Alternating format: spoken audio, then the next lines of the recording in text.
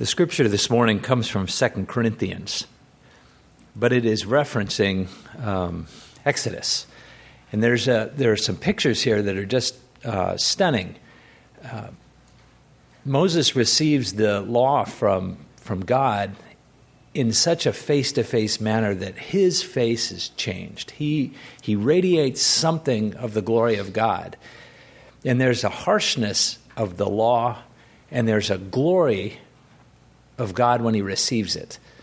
And it starts out talking about the ministry of death, and that is the idea that the law that we have received from God. So this is 2 Corinthians 3, 7-18. Now, if the ministry of death, carved in letters of stone, came with such glory that the Israelites could not gaze at Moses' face because of its glory, which was being brought to an end, will not the ministry of the Spirit have even more glory? For if there was glory in the ministry of condemnation, the ministry of righteousness must far exceed it in glory. Indeed, in this case, what once had glory has come to have no glory at all, because of the glory that surpasses it. For if what was being brought to an end came with glory, much more will what is permanent have glory. Since we have such a hope, we are very bold, not like Moses, who put a veil over his face so that the Israelites may not gaze at the outcome that was being brought to an end. But their minds were hardened, for to this day, when they read the Old Covenant, that same veil remains unlifted, because only through Christ is it taken away. Yes, to this day, whenever Moses is read, a veil lies over their hearts. But when one turns to the Lord, the veil is removed. Now the Lord is the Spirit, and where the Spirit of the Lord is, there is freedom. And when we all, with unveiled face, beholding the glory of the Lord, are being transformed into the same Spirit, the same image, from one degree of glory to another, for this comes from the Lord, who is the Spirit. We sing the Gloria Patri pretty much every week, but some.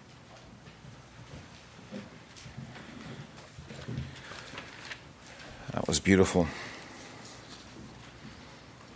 Let's pray.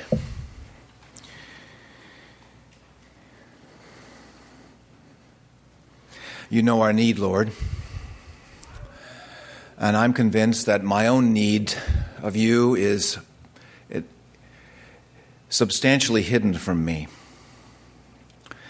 And my need is great and extraordinary, and I pray that you will show us all our need today.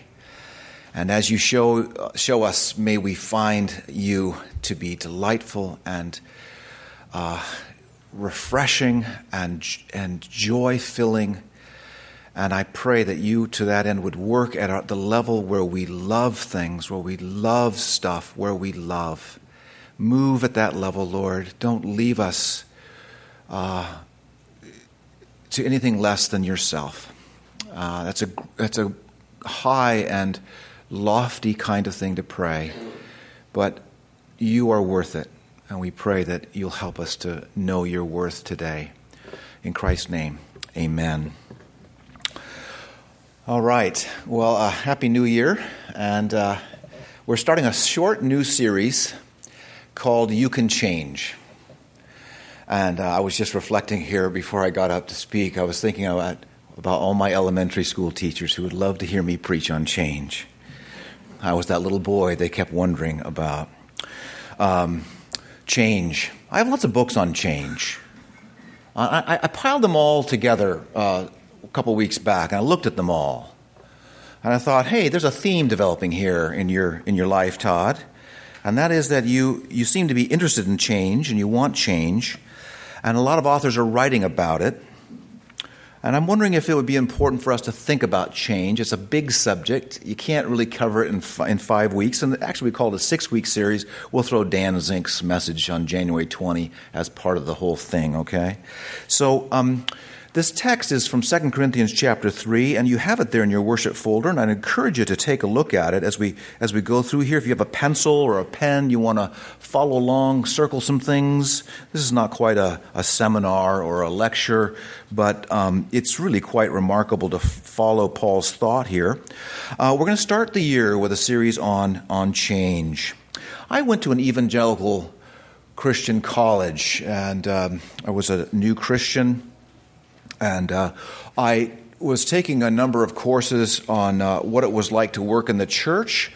And so we had one class where we had presenters come in. And there was a full-time children's worker who came in from a large church in Southern California. And then there was a youth pastor who came in and did a presentation. And then there was an adult education minister who came in and did a presentation. It was quite interesting. So the youth pastor, the children's worker and the youth pastor, bubbly personalities. They were really creative. You could see they were just a right fit for what they're doing. They were vivacious and excited about what they were doing. They were really infectious about the way they talked. And then they each came in once a week. And then the third week we had the adult education pastor of a large church. And I remember looking at him before he got up to speak, and I said, that man looks sad. And as he got up and spoke to us, within 2 or 3 minutes, he confessed. He says, I want to just tell you the truth about adults. They change very slowly. But he didn't smile. He was sad about it. And I don't think any of us signed, I want to be an adult education minister. Oh, this is going to be great. No one signed. No one even hung around him afterwards, I don't think. It was just this dour presentation. You could think about children. Children are exciting, and they're so open to things, and they're learning things. And youth are fun to work with because they're self-conscious, that they're aware that they don't have it together. And teenagers are fun to work with and always exciting. Adults change slowly. Is that you? You figured out what it means to be an adult. You kind of cruise along in life. You're set in your ways. You've habituated to life. You're comfortable. You even figured out how to resist the preacher who's up there starting a new series on change. You see, you got church figured out. You've taken a personality test. You know who you are. You figured out your love languages. Your marriage is okay. What do you think? Do you agree with that idea that adults change slowly and you say amen to that? Why not? That's how adults just are, preacher. We're not in the change business. Europeans think Americans are crazy for many reasons. One of the other things is they're always observing how Americans have these weekend seminars that are supposed to change everyone's life. You know, people in England are allergic to those kinds of ideas. How do you believe that in 2 days your life can change? But Americans love that. We buy stuff up, books at Barnes & Noble, amazing books about, any of you reading those these days? New Year, right? New resolutions. We love these things. Change. There's a whole niche market on this whole stuff of change. We love it. Are we a church that really wants change in people's lives? Is that really what we're after? I remember during seminary, I attended a Presbyterian church, an OPC church actually, and it was interesting that for some reason this elder felt free to talk to me about what had happened in an elders meeting, and it was a very good thing. He talked about how they had all assessed areas of change that they needed in their life, and he was a retired orange grower, an orange farmer in Florida. And I always thought, boy, he seems like he's a very mature Christian and stuff. And he said, I have anger issues.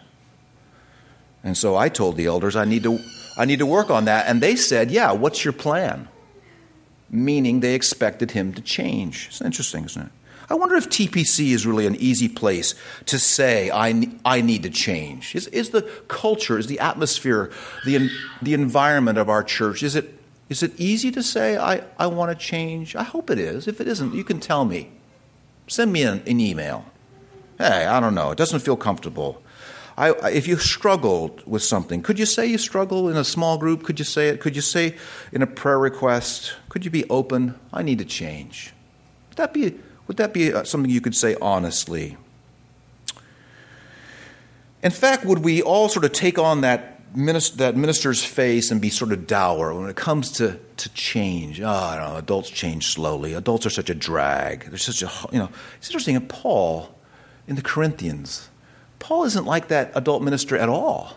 He's up on this idea of change. In fact, he writes many positive things. He writes hard things to the Corinthians, but he also writes some of the most beautiful verses in the Bible come from the letters to the Corinthians. Beautiful verses. One of them comes from 2 Corinthians chapter 2, where it says, God is always leading us in his triumph through Jesus Christ. What an amazing thing. And if you know what the Corinthians were like, these were Greeks that Paul had planted this church in Corinth that's just south of Athens. And they were really quite impressed with themselves. They loved personalities, and they loved oratory skills. And of course, the Greeks loved their history of pursuing wisdom and all the great history of the Greeks. But they loved celebrity notoriety, and they were factious. They loved party, I'm of Paul, and I'm of Apollos, and I'm of this person. They liked to follow. They wanted to be around like a glorious personality. And Paul had his hands full with them because, in fact, in 2 Corinthians 3, we find out they have found other apostles to follow. We don't even know who they are, but Paul calls them super apostles. We don't even know who these guys were. But the Corinthians sort of said, thank you, Paul. We found our real leaders now. And they sort of dismissed Paul. But Paul writes beautiful things to the Corinthians. God is at work. God can change you. Change is possible. It's really quite remarkable, the things that we think will change us. Do you know there's a whole school that comes from B.F. Skinner, who was a Harvard professor, and it's called behaviorism? You guys ever heard of it? You take Psychology 101 in school. Behaviorism. You can take a little mild electric shock, You could try this at home. Have a little D batteries hooked up to your ankle. And every time you eat a donut, your wife can come over here and zap you or something, right? That's called behavior modification. And if I got zapped with some electricity every time I had a pastry, I think I'd probably lose 10 pounds. There's some merit to it. In fact, B.F. Skinner said, I can make you anything. I can make you a murderer. And I can make you a saint. Just get me at you, and I'll put the behavior mod on you, and you'll Pavlov's dogs. We'll make you do whatever there is. There is nothing intrinsic about you as a human being. You're just a bunch of impulses. Behaviorism is still very much a way. Just read a current parenting magazine. You'll find all kinds of B.F. Skinner ideas. We want to change. Americans want to change. We talk about it a lot. During the holidays, I have kind of a strange schedule, kind of like some of you. And like on a Tuesday afternoon, I might be home at 4 o'clock, and I'm watching Oz, Dr. Oz, right? I only see him like 3 times a year. Every time I see him, he always has people holding livers, human livers. Have you seen this? Well, I catch it every time. Every audience member is holding a liver. And they bring, well, not everybody, but they bring down some people, and there's the liver of the person from a cadaver, and this is now someone who was an alcoholic, and then what happens to the liver, and then someone who ate the double cheeseburger lunch every day, and what happened to that person, and so then there's one person holding the nice liver. And this is all supposed to shock us. It's all supposed to, whoa, man alive, I'm never having a double cheeseburger again. And it's all supposed to work. And, we're fascinated by it. And the next day will be another series of warnings about what not to eat, what to do, how to change, go organic, go vegan, whatever it is. Do we change? We would like to talk about it, but do we change? What's interesting about the Apostle Paul is he knows better than anybody that the Corinthians need to change. And how does he do it? Sometimes he goes directly at them, and other times he goes indirectly. And I'm going to suggest to you that both those approaches are appropriate for gospel ministry. If someone's doing something sinful, you need to tell them that's appropriate. But to get someone to really change, you have to target your message deeper into the heart. And so what Paul does in 2 Corinthians 3 is he explains to them the dynamics of change. It's really, really cool. First of all, he establishes hope. And he does it in verse 11 of chapter 2. He says here, verse 11 of chapter 3, he says, "For if what was being brought to an end came with glory, much more will what is permanent have glory." Then verse 12, "Since we have such a what? Such a hope." There it is. So he establishes in the Corinthian mind that if there's going to be change, that's his target. He wants life change in them, but he establishes very clever and spirit-inspired. He says, look, I'm going to give you a foundation for hope. And it goes into the Old Testament, as Bill explained, that what was going on was Moses was one who encountered the living God, and it affected his face. And then he came down, and as he began to talk to people, he became aware of something. And here's what it was. He became aware, Moses did, that his experience on the mountain, the glowing face, was fading. And so what he did was he covered his face so people couldn't notice that it was fading. Just, what does this have to do with change? Help me here. Then the Apostle Paul contrasts that momentary glory that Moses had with permanent glory that's ours through Jesus Christ. You're ever going to be shining. You're ever going to be changed. And he contrasts that, and he says, look, Corinthians, you have hope. Permanent hope. He establishes hope. And he does this by a number of ways. He says that the Spirit of God is working in you.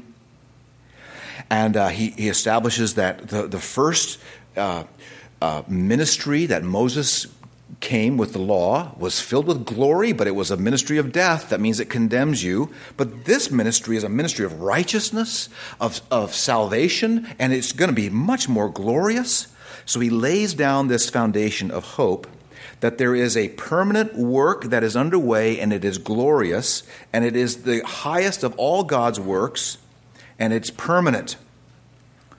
And you look at the museums of the world and you see artifacts of kingdoms that intended to be around for a long time. The Hittites, when they built their kingdom 5000 BC, none of the Hittites said, hey, let's make sure all this stuff ends up in a museum. There was no one who said that.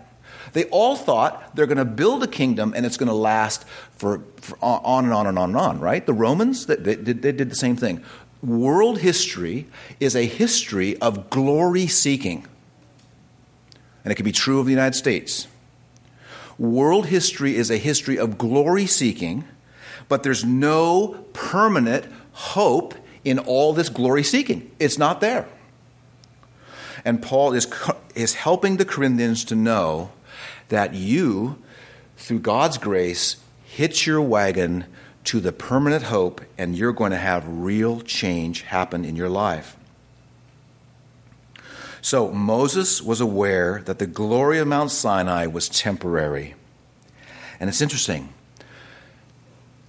Paul then comments that the Jews, even to this day, have a veil over their eyes. Right? They can't see the glory that you and I see. The point is this, that there is kind of a shame associated with glorying in something that's gone. Like, imagine you're having a political discussion. And one of you bring up, oh, wasn't the Eisenhower administration wonderful? In our day and age, now that might be interesting, and you may prove how wonderful it is, but most people are going to say, how was that 60 years ago? I mean, there's no glory in the Eisenhower administration anymore. It's gone. Why would you associate yourself with that? Does that make sense? In other words, None of us want to experience the shame of being excited about something that's now past and gone, right? And to admit that it's past and gone is sort of a shameful experience. Like, oh yeah, I really misplaced my affections. What Paul's saying here is, you can be part of a permanent experience of glory, and it will never bring shame upon you. You don't have to cover your face to try and hide what's fading. Right? Now this all might sound a little strange. This is the background to how we change as Christians. This is one text where Paul is setting up just that. So, here's what's going on. Let's just let the text preach for us right now. Look at 2 Corinthians 3, and I'm going to start here with verse 16. 2 Corinthians 3:16, watch what he does. Watch what Paul does. But when one turns to the Lord, the veil is removed. So there's an openness, a beauty, a boldness, seeing God face to face. Now the Lord is the Spirit, and where the Spirit of the Lord is, there is freedom. And we all, Corinthians, listen in, we all with unveiled face, beholding the glory of the Lord, are being transformed into the same image from one degree of glory to another. For this comes from the Lord, who is the Spirit. Now the key word there is the word transformation, present, active, continuous. Are being. Circle that, underline it, memorize it. That is the hope of the Christian, to be part of a permanent glory. You're not part of some ancient glory that you wish would just come back. It is a permanent glory right now. And what this is the transformation that's to happen in us comes through gazing. Gazing upon the great work of God in Christ Jesus. Notice what he's saying here. We are being transformed. How does that happen?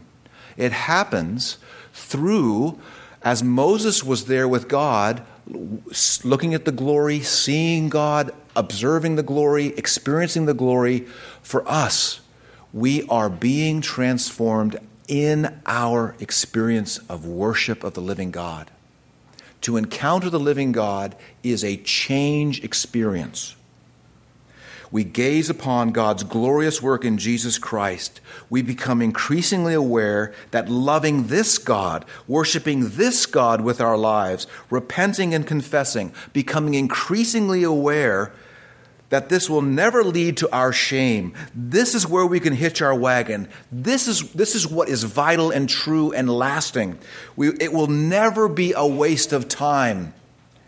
It will never lead to shame. We will grow in our understanding of the true and living God's worth, and we will turn away from false glories and false stories. And we will grow in estimating God's worth. And what happens when we grow in estimating God's worth? We are growing in our holiness. We're growing in sanctification. Two big Bible words, but they're not that difficult to grasp. Justification has to do with your relationship with God's law. And every honest person who really lets the law of God speak to them says, I'm busted.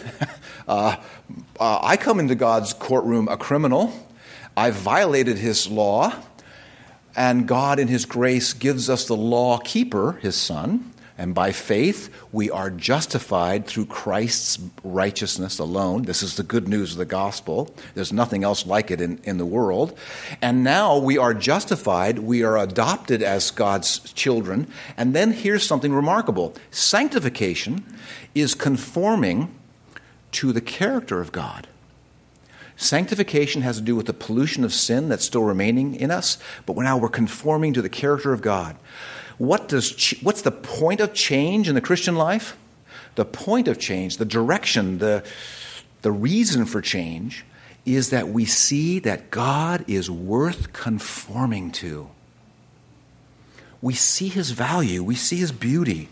Our sanctification happens as we gaze. As Moses was changed, gazing at the top of Mount Sinai. You are changed gazing through worship. So, can you think of an attitude that would change because you are gazing better? Can you think of a behavior that would be modified, B.F. Skinner, modified not by an electric shock, but by seeing beauty, the beauty of God? And how about character? How about a character? You see, a character quality, some virtue you'd like to see formed in your life. The reason why you may have an attitude problem, or you may have a behavior problem, or a character problem, the reason is that you have a worship problem. And what Paul's setting up for the Corinthians is the dynamic of change, the transformational gazing, that's all related to the permanent glory that you have in Christ Jesus. So there's so much that could be said here, but essentially, what can I do to make this happen? And I turn away from my own personal gazing, which is what I'm preoccupied with. There's a task you can do, and that is you can help yourself. You can expose yourself to the great promises of God regularly and daily. What is going on in this worship service? Essentially, we are rehearsing the promises of God. We're singing about them. Someone's preaching about them. What's going on here? It's a rehearsal. We're rehearsing over and over. Oh, that's true. Oh, that's what Jesus did. That's what God the Father did. Well, in other words, we are rehearsing the delights of the gospel, and with various different ways, different. It's like a buffet where there's different portions, different servings of this stuff, and that is what's going on. Hopefully, in your heart, is you're saying that's delightful, that's good stuff, that could change my life, that could change my neighbor's life. That's the good stuff. You're delighting in the gospel because it's being served to you today, right? It's being served, right? Pastor, you can work on your dish a little bit better, right? You can work on that, but right, you're being served. Now, can you serve yourself? Interesting. Yes, you can serve yourself. Open your Bible and say, Lord, you've got to show me your beauty today. You've got to show me this permanent glory today. In other words, you can address your need for glory and for personal change by personal worship. Your fellowship group, you can work on worship, okay? My attitude, my behavior, or my character problems are worship problems. Now, one other area, if you're sort of indifferent, sort of, all right, Pastor, you did all right, 2 Corinthians 3, I got it, I'm done right. If you're sort of resistant to this stuff, I want you to wake yourself up. And I think I'm going to guess what happens. When people need to be awakened in the church, here's what I think what's going on. I'm just guessing, right? Here's the deal. Is you measure yourself according to the people around you, and even the guy up front. I'm doing okay.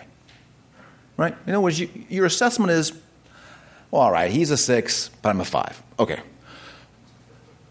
So, in other words, it's not that. Of course I need to grow. Of course I need to change. But I'm doing okay. If you think that way, well, let's just raise your hands right now. No, I'm just joking. So if you think that way, here's what you need. You need a jolt of a lot of spiritual caffeine. And here's what you need. You need to dwell on the glory of God and on His Son. And you need to look at the example of Jesus and to say, wow, look what He did when the pressure was on. Look at the words He said when He was under trial. Look at the way He reacted when He was betrayed. Look at the way He responded to the disappointments He experienced. You need to be awakened. I need to be awakened to a higher standard. And the standard is the glory of God. Your life is to shine forth the glory of God. And so those are two noble goals for your life. The glory of God, that's why I was born, that's why I exist. And the one who shows me what it's like to be a human being is Jesus Christ. He's my standard. Now, you'll always fall short of his standard, but it will awaken you to say, you mean this is what you want me to be conformed to? You're being conformed to the image of Jesus. That's happening right now. That's underway. Be encouraged. It's underway. Now, to be conscious of it and to be aware of it is the key. So, how do we do this? And now I'm done. And let's have the Lord's Supper. How do we care? What is the backdrop to all this discussion about images, the image of God, and Moses encountering God in glory, and then we're being transformed, and all this extraordinary privilege of being transformed and changed? You can encounter the living God unashamed. Unashamed. You can come before his perfect law and say, exactly right. I agree with your law, but I have a law keeper and I have a Savior. You have been given an extraordinary privilege of being transformed by the very God you offended. And he is unashamed to bring to you the glory of his Son, and he desires that you would be conformed in total to his Son. We who were born by nature to disregard him and to not esteem him, he came after us and he changed us and he loves us. And he has now given us the opportunity to gaze upon his glory, that we would be remade into the image of God. And how that happens? It happened through his Son becoming defaced. They went after his face and his body, and he was willing to look less than human on the cross, to have the image of God removed from him. He was not considered a human being or worth caring. And that is what God gave us, his Son, in order that we would be conformed and remade and re-envisioned in glory. We have this extraordinary privilege to come before our God unashamed because his Son was willing to take upon us his shame, or our shame. We have God's face toward us. Listen to this. God's face is toward us, never to be turned away from us, but it did turn away from his Son, who cried out, my God, why have you forsaken me? The one who depended and loved his Father and never knew what it was like to be abandoned by his Father was willing to experience that you could be changed. And you would be now remade in the image of God. What a privilege we have to now say to our Heavenly Father, thank you by celebrating the work of his Son. Will you join me in prayer? Father, thank you that you are committed to us and that you are working and you are underway to make us delight in you. Father, I could just point at people.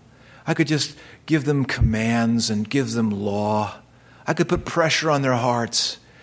Oh, Father, but you do a far more important work. You work at the level of where we see you as beautiful. We see you as gorgeous and gracious. Lord, what attributes can we give? What words, what descriptors are there? Father, I pray for renewal in our hearts. We are being transformed after the same image from one degree of glory to another. You are at work. Feed us now. Strengthen us through the work of Jesus Christ. We pray in Christ's name.